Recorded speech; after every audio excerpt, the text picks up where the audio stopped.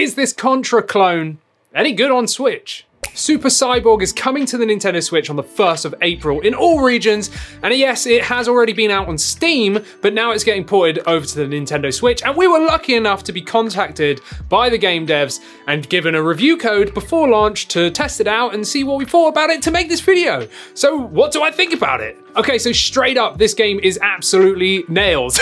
If you know Contra, well then you know how difficult that game can be. And if you don't know Contra, this is like an old school retro-inspired game, which is kind of focused on the D-pad, but you can use the sticks if you want to. We'll get into controls in a bit, but you basically run left, right. You can shoot up, down, left, right, or diagonally, but you cannot shoot in every direction. You can basically run, but you can't like walk or go any faster. You can jump, you can lock the aiming position so you can stand in one place and then shoot in all directions. You can prone as well, so you can lay down and shoot. There's upgrades as well, so you can actually upgrade your gun into like different weapons essentially. And there's a whole array of different baddies and levels to get through. So when you start this game, you've got two options. You can either play single player, which is really, really hard, or there is two player, which actually works really well, as long as you've got someone that kind of knows what they're doing, or someone that's kind of a little bit more experienced with these games, because if you're both not having a clue about these kind of games, you might trip each other up a little bit. So there's 7 levels in total in this game, and pretty much the whole aim is to get to the end of each level where you will fight a boss and then progress onto the next level. You get 3 lives, but kind of 4, so you get like 3 orbs in the corner, and once you've got rid of all of those 3, well then you've got like essentially 1 life left, and then if you get hit then, well then you're dead. This is the kind of old school game where if you get hit once, you are dead. So 1 hit is a kill, you are dead, that's it. So 4 hits and you're game over. And also you don't get checkpoints either. So you kind of progress, and if you die, well then you're right at the back at the beginning of that level. Luckily though, once you've cleared a level, well then you basically checkpoint to the beginning of that level. So if you die and game over, you can continue from the start of that level. And then later on, I think it's on like level 4 at least, there's like a mini boss halfway through the map, and if you die, well if you complete that but then die, well then you can actually continue from that mini boss, which leads you into another boss again. It's technically like 2 main bosses really. So I started this knowing these kind of games. I've played all of these types of games as a kid. I've played Contra, I've played Metal Slug, all those kind of games, and I really, really do enjoy them. But it has been quite a while since I've actually picked up a game like this. And oh my days, it was so hard. Like, I can't even, right? So when I first started playing this, I died multiple times because the whole sort of aim of getting good at these games is learning patterns, learning the enemy types, learning the types of projectiles that are going to get fired at you and from what type of enemy they are, learning the terrain, what's going to slow you down, where you can jump to that might lead you out of danger if there's enemies that can't like climb up, if that makes sense. You've kind of got to rush through it at a good enough pace, but then not go too fast that you just get killed by everything. So when I started this, the first sort of like 5 lives were complete bruh. Like that was it. I was just dead. And then I kind of started getting the pattern of, okay, these enemies shoot projectiles. These enemies just run at you. These are turrets. These are like flying enemies, all that kind of stuff. Now, after a few lives, I did finally get to the boss on level 1, but I only had my like last life left. So I had no orbs left and that was it. And I died probably halfway through the boss fight, and oh, it was so rage infuriating because after that, I couldn't get any further. So this is the kind of game that you get rage quit for, you know? Like you just go, ah! And then you're like, ah! And then you start playing worse because you get angry. So you have to kind of chill, you know, relax. It's all good. Come back to it. You're fine. And then you kind of progress a little bit better. That wasn't the case for me. I just kept getting worse and worse and worse and worse. And I kept dying and I kept dying and I kept dying and I kept getting angry.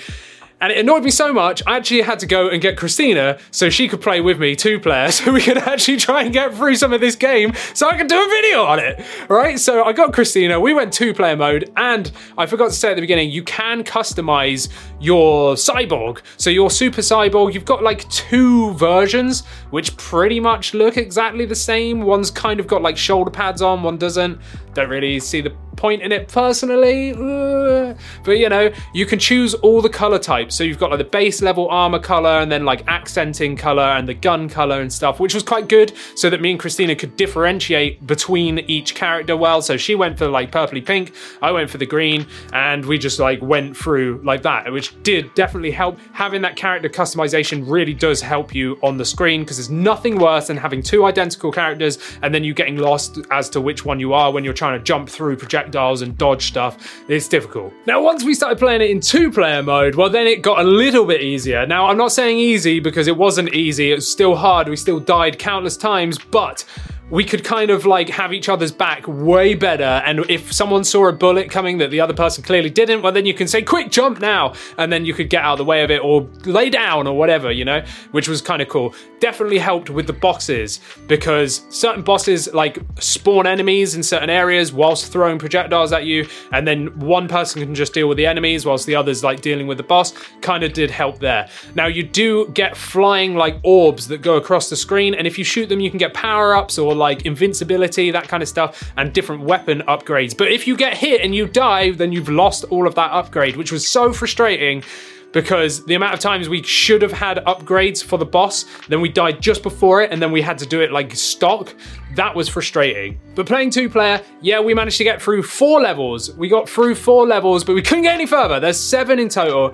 But yeah, we were like, right, that's it. This is like my first impressions. I'll give an overview of the game, because otherwise we're going to be here all day playing this far too long when we've got other stuff to do, like make this video for you, because we wanted to get it out in time for launch. Each level has different environments, which is really nice. I really liked the assets and just the way that they looked. It was very cool. The music's cool as well. Like, there's not really much that I can say was negative about this.